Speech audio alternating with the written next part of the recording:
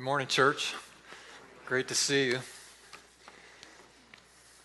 Jesus said to his disciples in Matthew 24, verse 14, he said, "And this gospel of the kingdom shall be preached to the whole world as a witness to all the nations, and then the end shall come." This gospel shall be preached to the whole world as a witness to all the nations, and then the end shall come. It implies that there is a mission that has a starting point and an ending point. It has a finish line.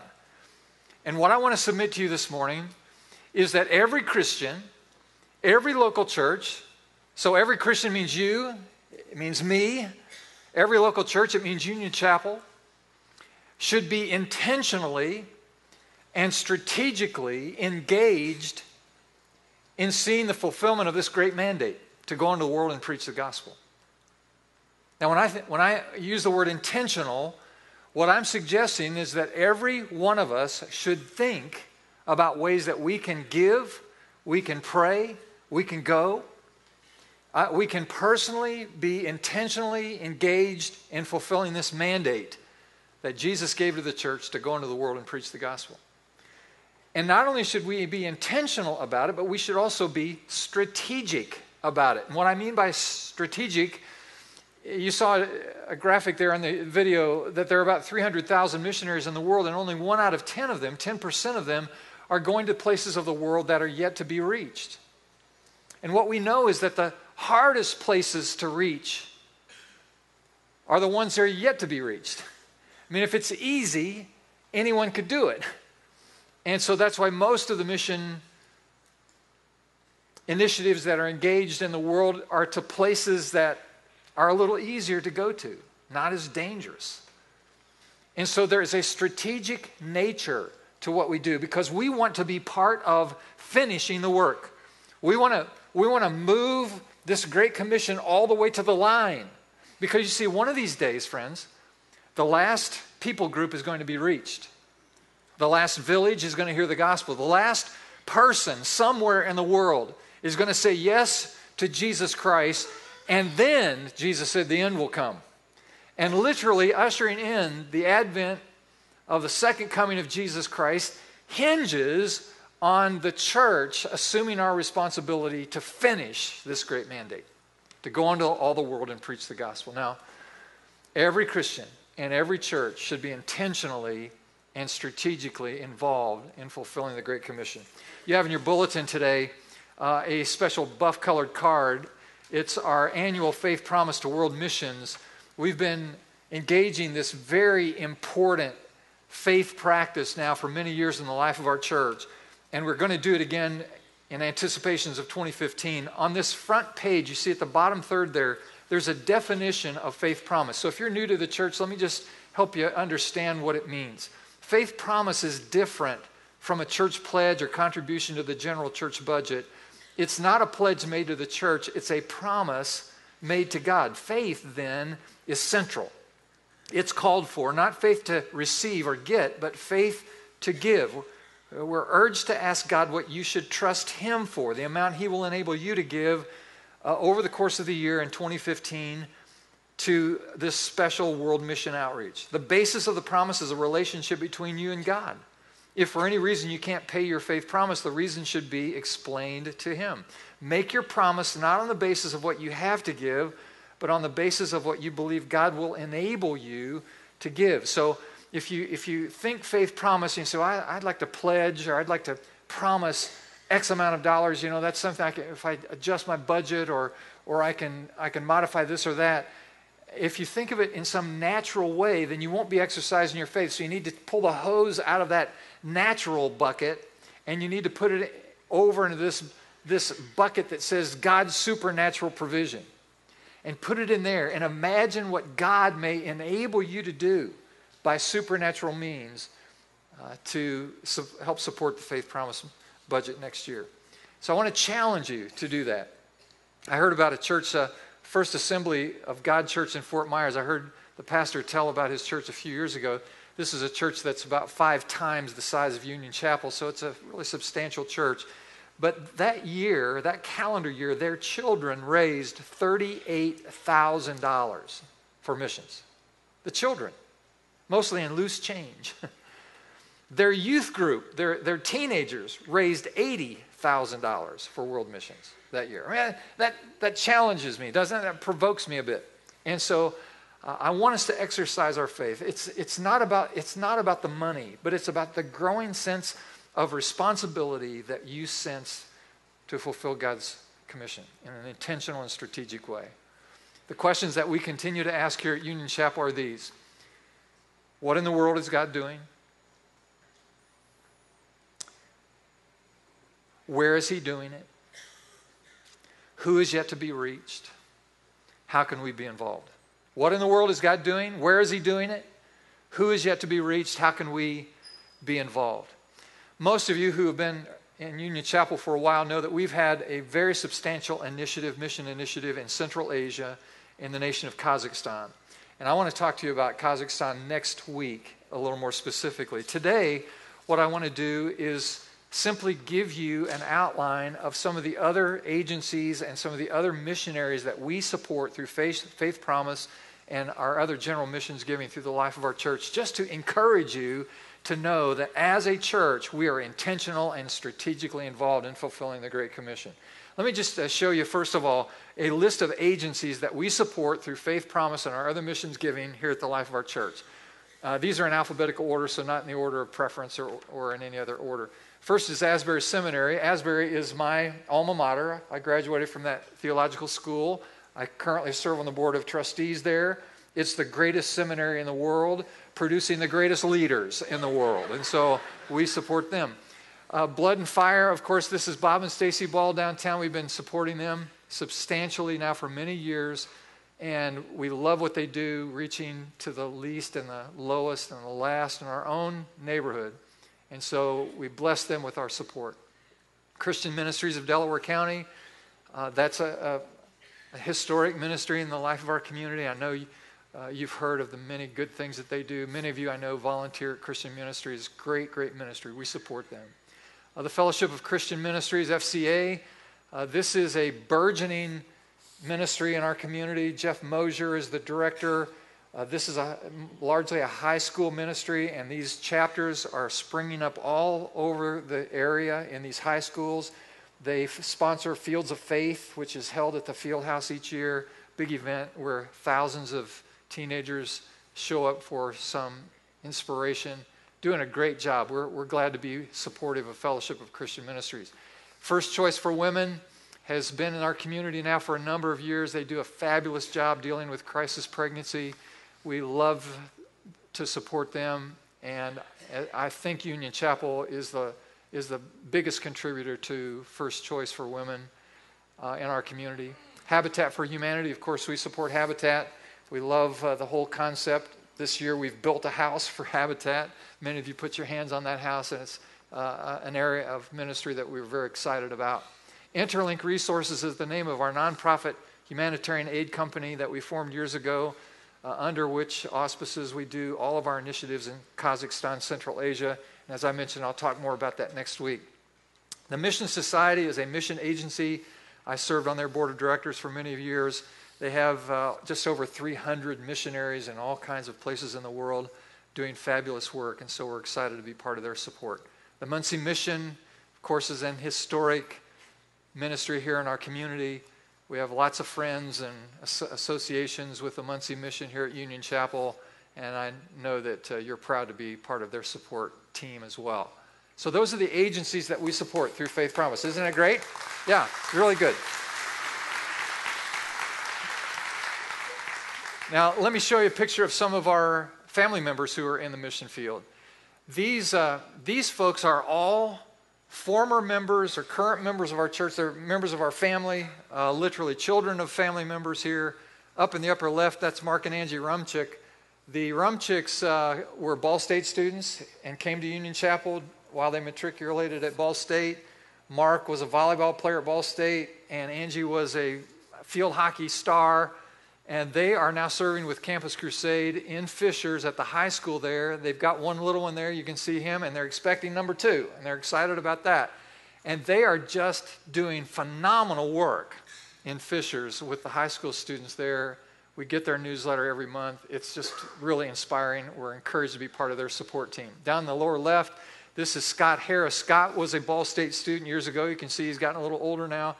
Came through and was inspired to continue his sense of call to mission as he was part of our church. And he has been living with his wife, Michelle, now for a number of years in France with InterVarsity Christian Fellowship. Those are their two adopted French children. Scott is a brilliant teacher and leadership developer. Excellent ministry there. Up in the upper right, that's Laura Sapp. She works with InterVarsity.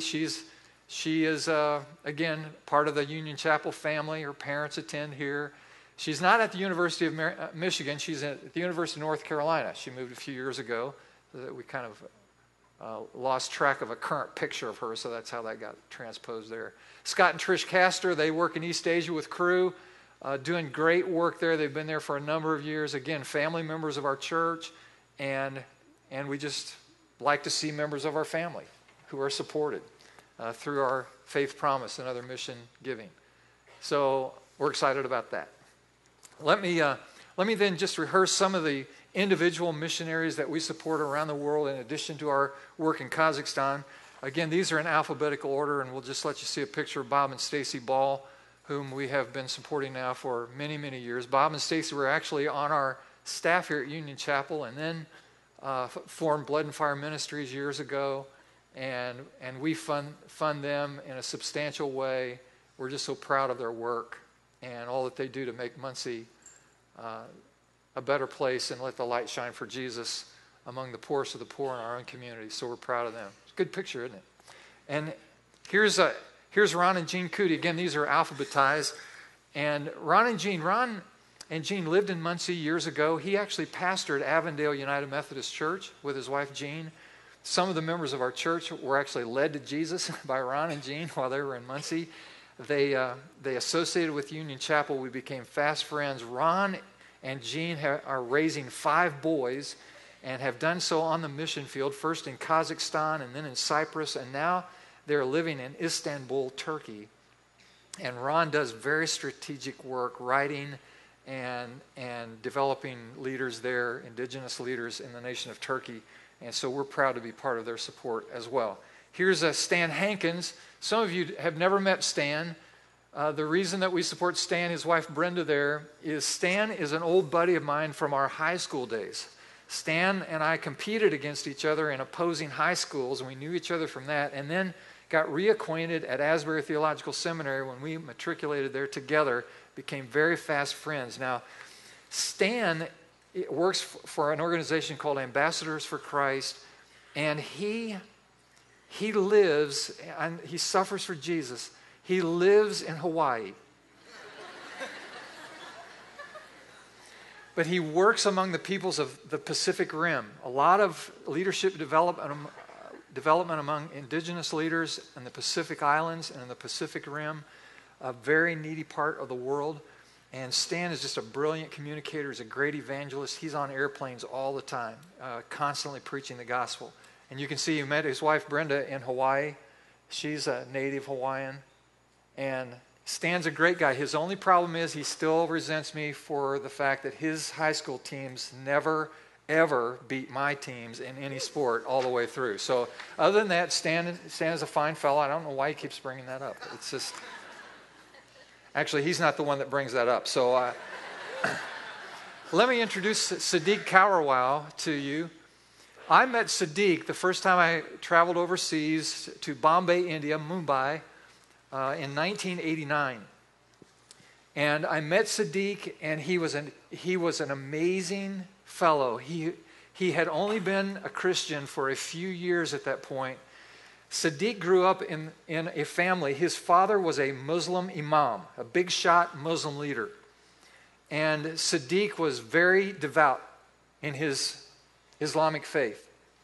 One day, Sadiq, as a young man, got off the train, the mass transit train in Bombay, Mumbai, and there was a college student on a summer mission with YWAM, Youth with a Mission, standing on the platform on one of the train drop-offs, and he handed Siddiq a gospel tract.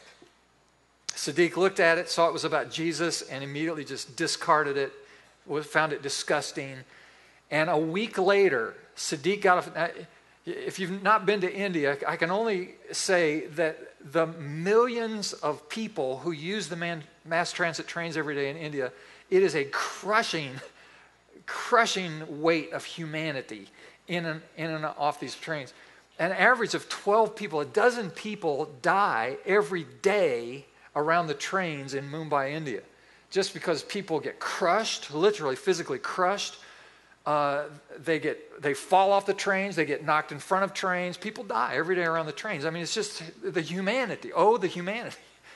And Siddiq, about a week later, got off a train near where his little apartment was, and the same college student met him as he stepped off the train and handed him another of those gospel tracts. Now, the odds of that are like hitting the lotto because of the numbers involved. Siddiq looks at it again, and this time, for some reason, he keeps it, and he takes it back to his little apartment, and he reads it, and it begins to trouble him. A message of Jesus. And he looks on the back of this tract, and the address of this college student is on it. He only lives a few blocks from Siddiq, and so he calls this guy, and he goes and sits down with this student, and they interact about Jesus, and Siddiq becomes further troubled. A few weeks after that, in the middle of the night, now this is going to stretch your theology, some of you, so you have to hang on, just hang on with this. In the middle of the night, it's about 3 a.m, and Siddiq believes there's an earthquake because he is awakened. He said when his bed, he said he felt like it just literally jumped up in the air and landed and jolted him awake, and he thought it's an earthquake, he's got to get out of the building. And Siddiq sets up in his bed but realizes there is no movement, and he waits there for a second wondering what has happened, and the next thing he hears is a knock at the door of his little apartment. Siddiq gets up, walks to the door of his apartment, opens the door, and there standing in the hallway is Jesus, as in Jesus of Nazareth.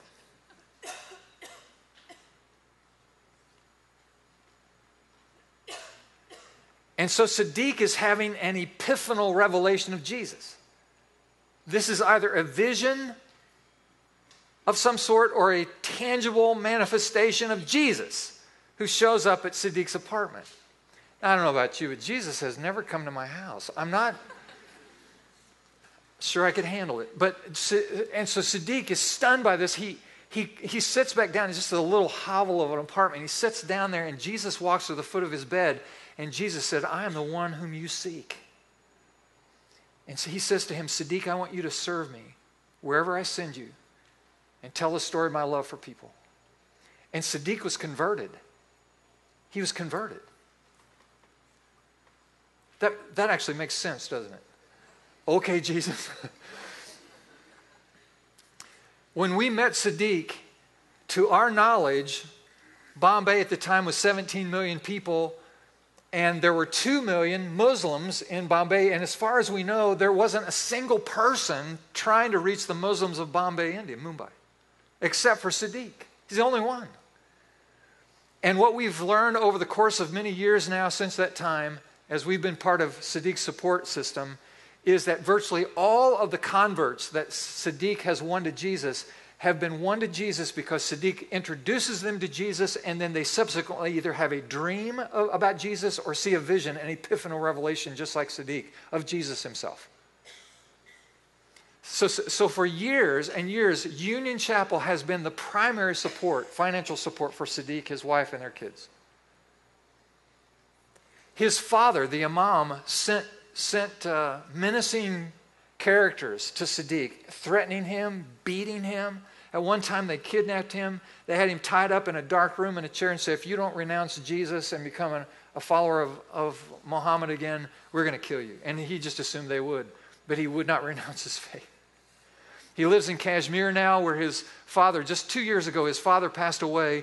Siddiq was called to the deathbed of his own father, Imam father, and his father said to him, "Siddiq, I want you to know before I die that I have witnessed you as a follower of Jesus." And he said, "Before I die, I want you to hear me say that I respect your faith."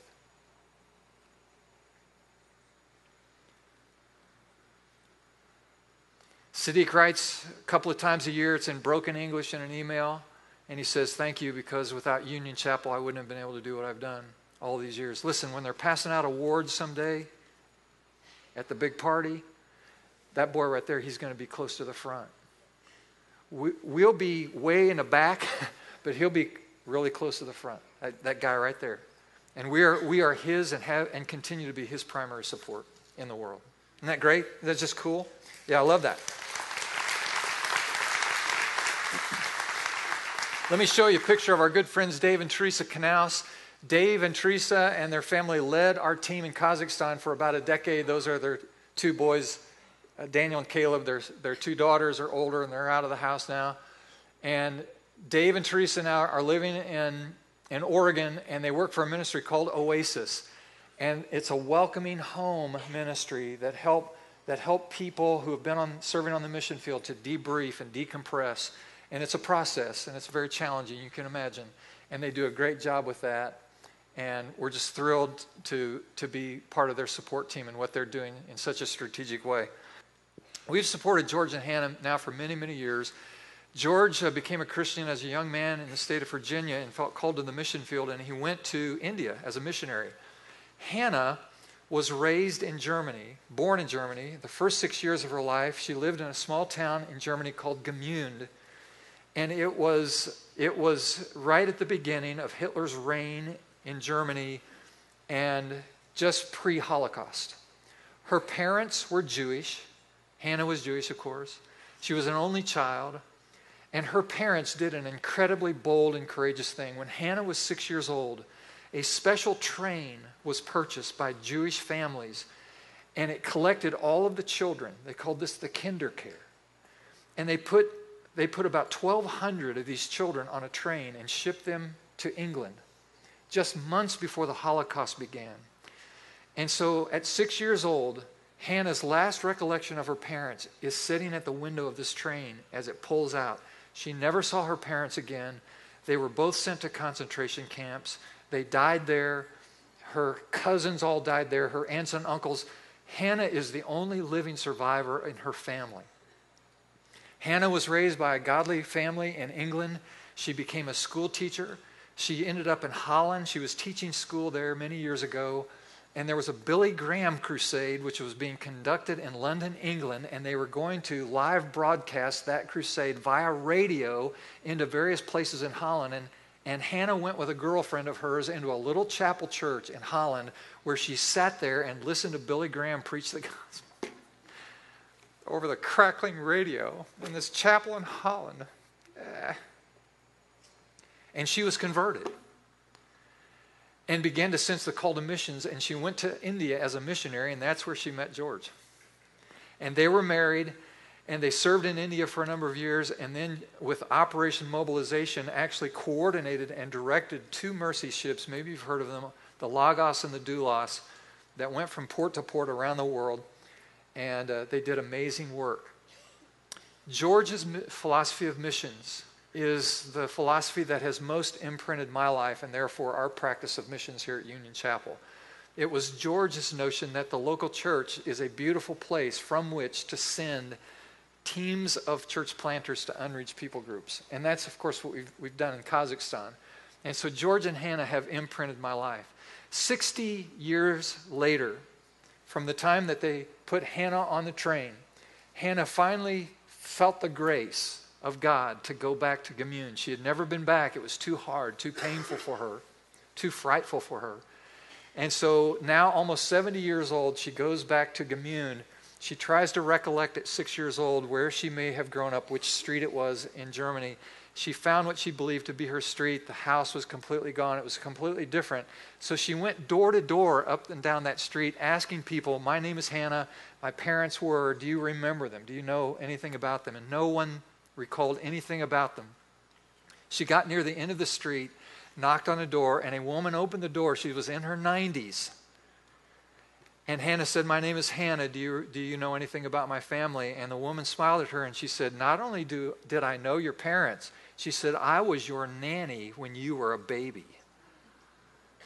And she told Hannah everything she needed to know about her family and about her parents. Isn't that an amazing story? Now, George and Hannah spend about 6 months every year now working in Germany with the church in Germany and doing reconciliation ministry between the church in Germany facing and dealing with the consequences of the Holocaust. It is a remarkable story. We featured Hannah's book, which she wrote just last year, called A Garland for Ashes, in our bookstore. We have copies of that if you want to grab it and read her story. It's an amazing story. And so we're so thankful that God sent George and Hannah into our lives and for the work that God's used through them. Here's the next picture. This is Steve Unangst.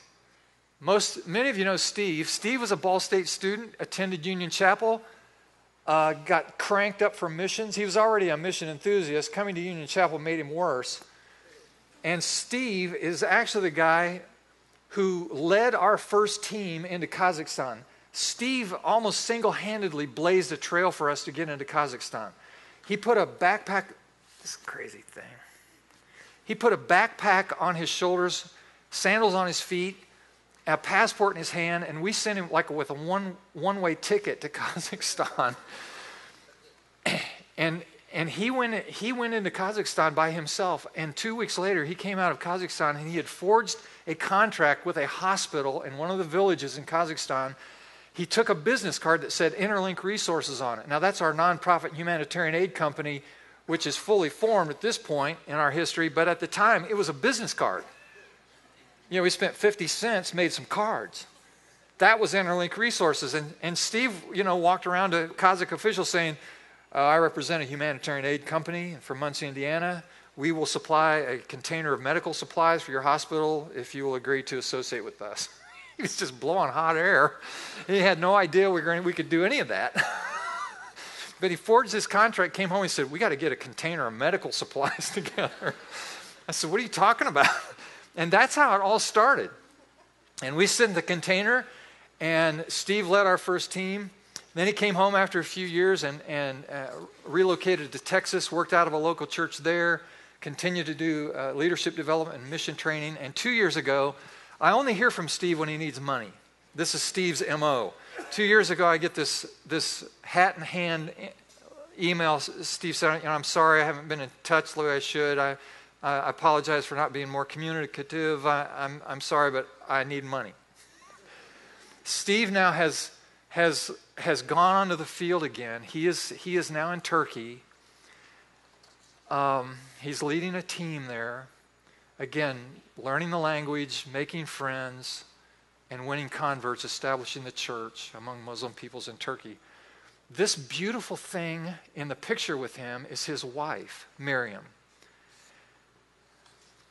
How he got a woman that looks like that to marry him, will remain one of the great profound mysteries of my life. I have no idea. That's actually a really good picture of Steve.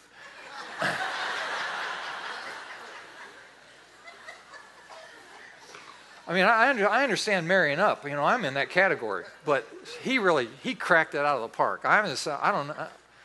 He won't even bring her here. I said, bring your wife to Muncie. He said, I'm not bringing her up there.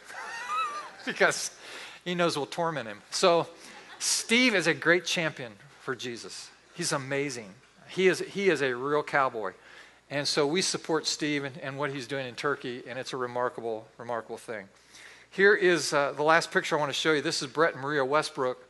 And Brett and Maria and their children lived in Kazakhstan. They served on our team there for about a decade. Brett and Maria now work with a ministry called Crescent Project based in Indianapolis. And Crescent Project was founded by our good friend Fuad Masri. Fuad was here preaching for us about a year ago. And Fuad has a wonderful ministry to the Muslim cultures, training and equipping people on how to reach Muslims in a careful way. And Brett and Maria are wonderful team members there with Fuad at Crescent Project. Just to see how things kind of come full circle, Fuad's wife, Lisa, was a Ball State student, came to Union Chapel, brought here by some of her Christian friends to church, and she hung around here just a little too long, and she met Jesus. And so we led Lisa to Jesus, and then a few years after that, she met Fuad, and so every time I'm with Fuad always says, thank you so much. Because of your ministry, I have a Christian wife. And it means so much to me. And so see how this all comes kind of networked and full circle. And so we support the Westbrooks, and we'll continue to do that. Because, see, we're in debt to these guys for what they did for us, like the Knauses, like Steve Unangst, for what they did for us in Kazakhstan. So we have a big debt that we can't pay off. So we just keep supporting them to say thank you for all that they've done for our initiatives in Kazakhstan. So that's not all the missionaries we support, but that's the lion's share of them. And I wanted to share those images and those stories with you this morning because this is what God has asked us to do. We take seriously this mandate, the Great Commission, this mandate to go to the places that have yet to be reached in an intentional and strategic way. And we're going to continue to do that. I'm not going to do any preaching this morning. We're out of time. But I wanted you to hear these stories, and I want you to know what you're supporting when you contribute to these important and amazing people. Today, I've listed in your outline there just 3 things I want you to hear real quickly. Jesus said in Mark 16, he said, I want you to go, preach the gospel, and as you go and preach the gospel, these signs will follow you. These signs will accompany you. So if you're one of those type A's and you've got to get your outline filled out, let me just give you those real quick so you don't lay awake at night tonight all worked up because you didn't get your outline filled out. Because some of you are that way. The first fill in the blank is go. Go into all the world, Mark 16:15. And it's from the original Greek, the imperative tense. So it means you go. Now do what? And preach. That's the second point. Preach the good news. Go and preach. And so that's what we're commanded to do. And now here's the third point. And it's very important. This is the idea that I want to convey to you before we finish up. And that is provision. The word you need is provision will follow. Provision will follow. Jesus said, when you do this, you go and preach the gospel, signs and wonders, the supernatural, the divine provision of God will follow. Now listen to the point. The verb is follow.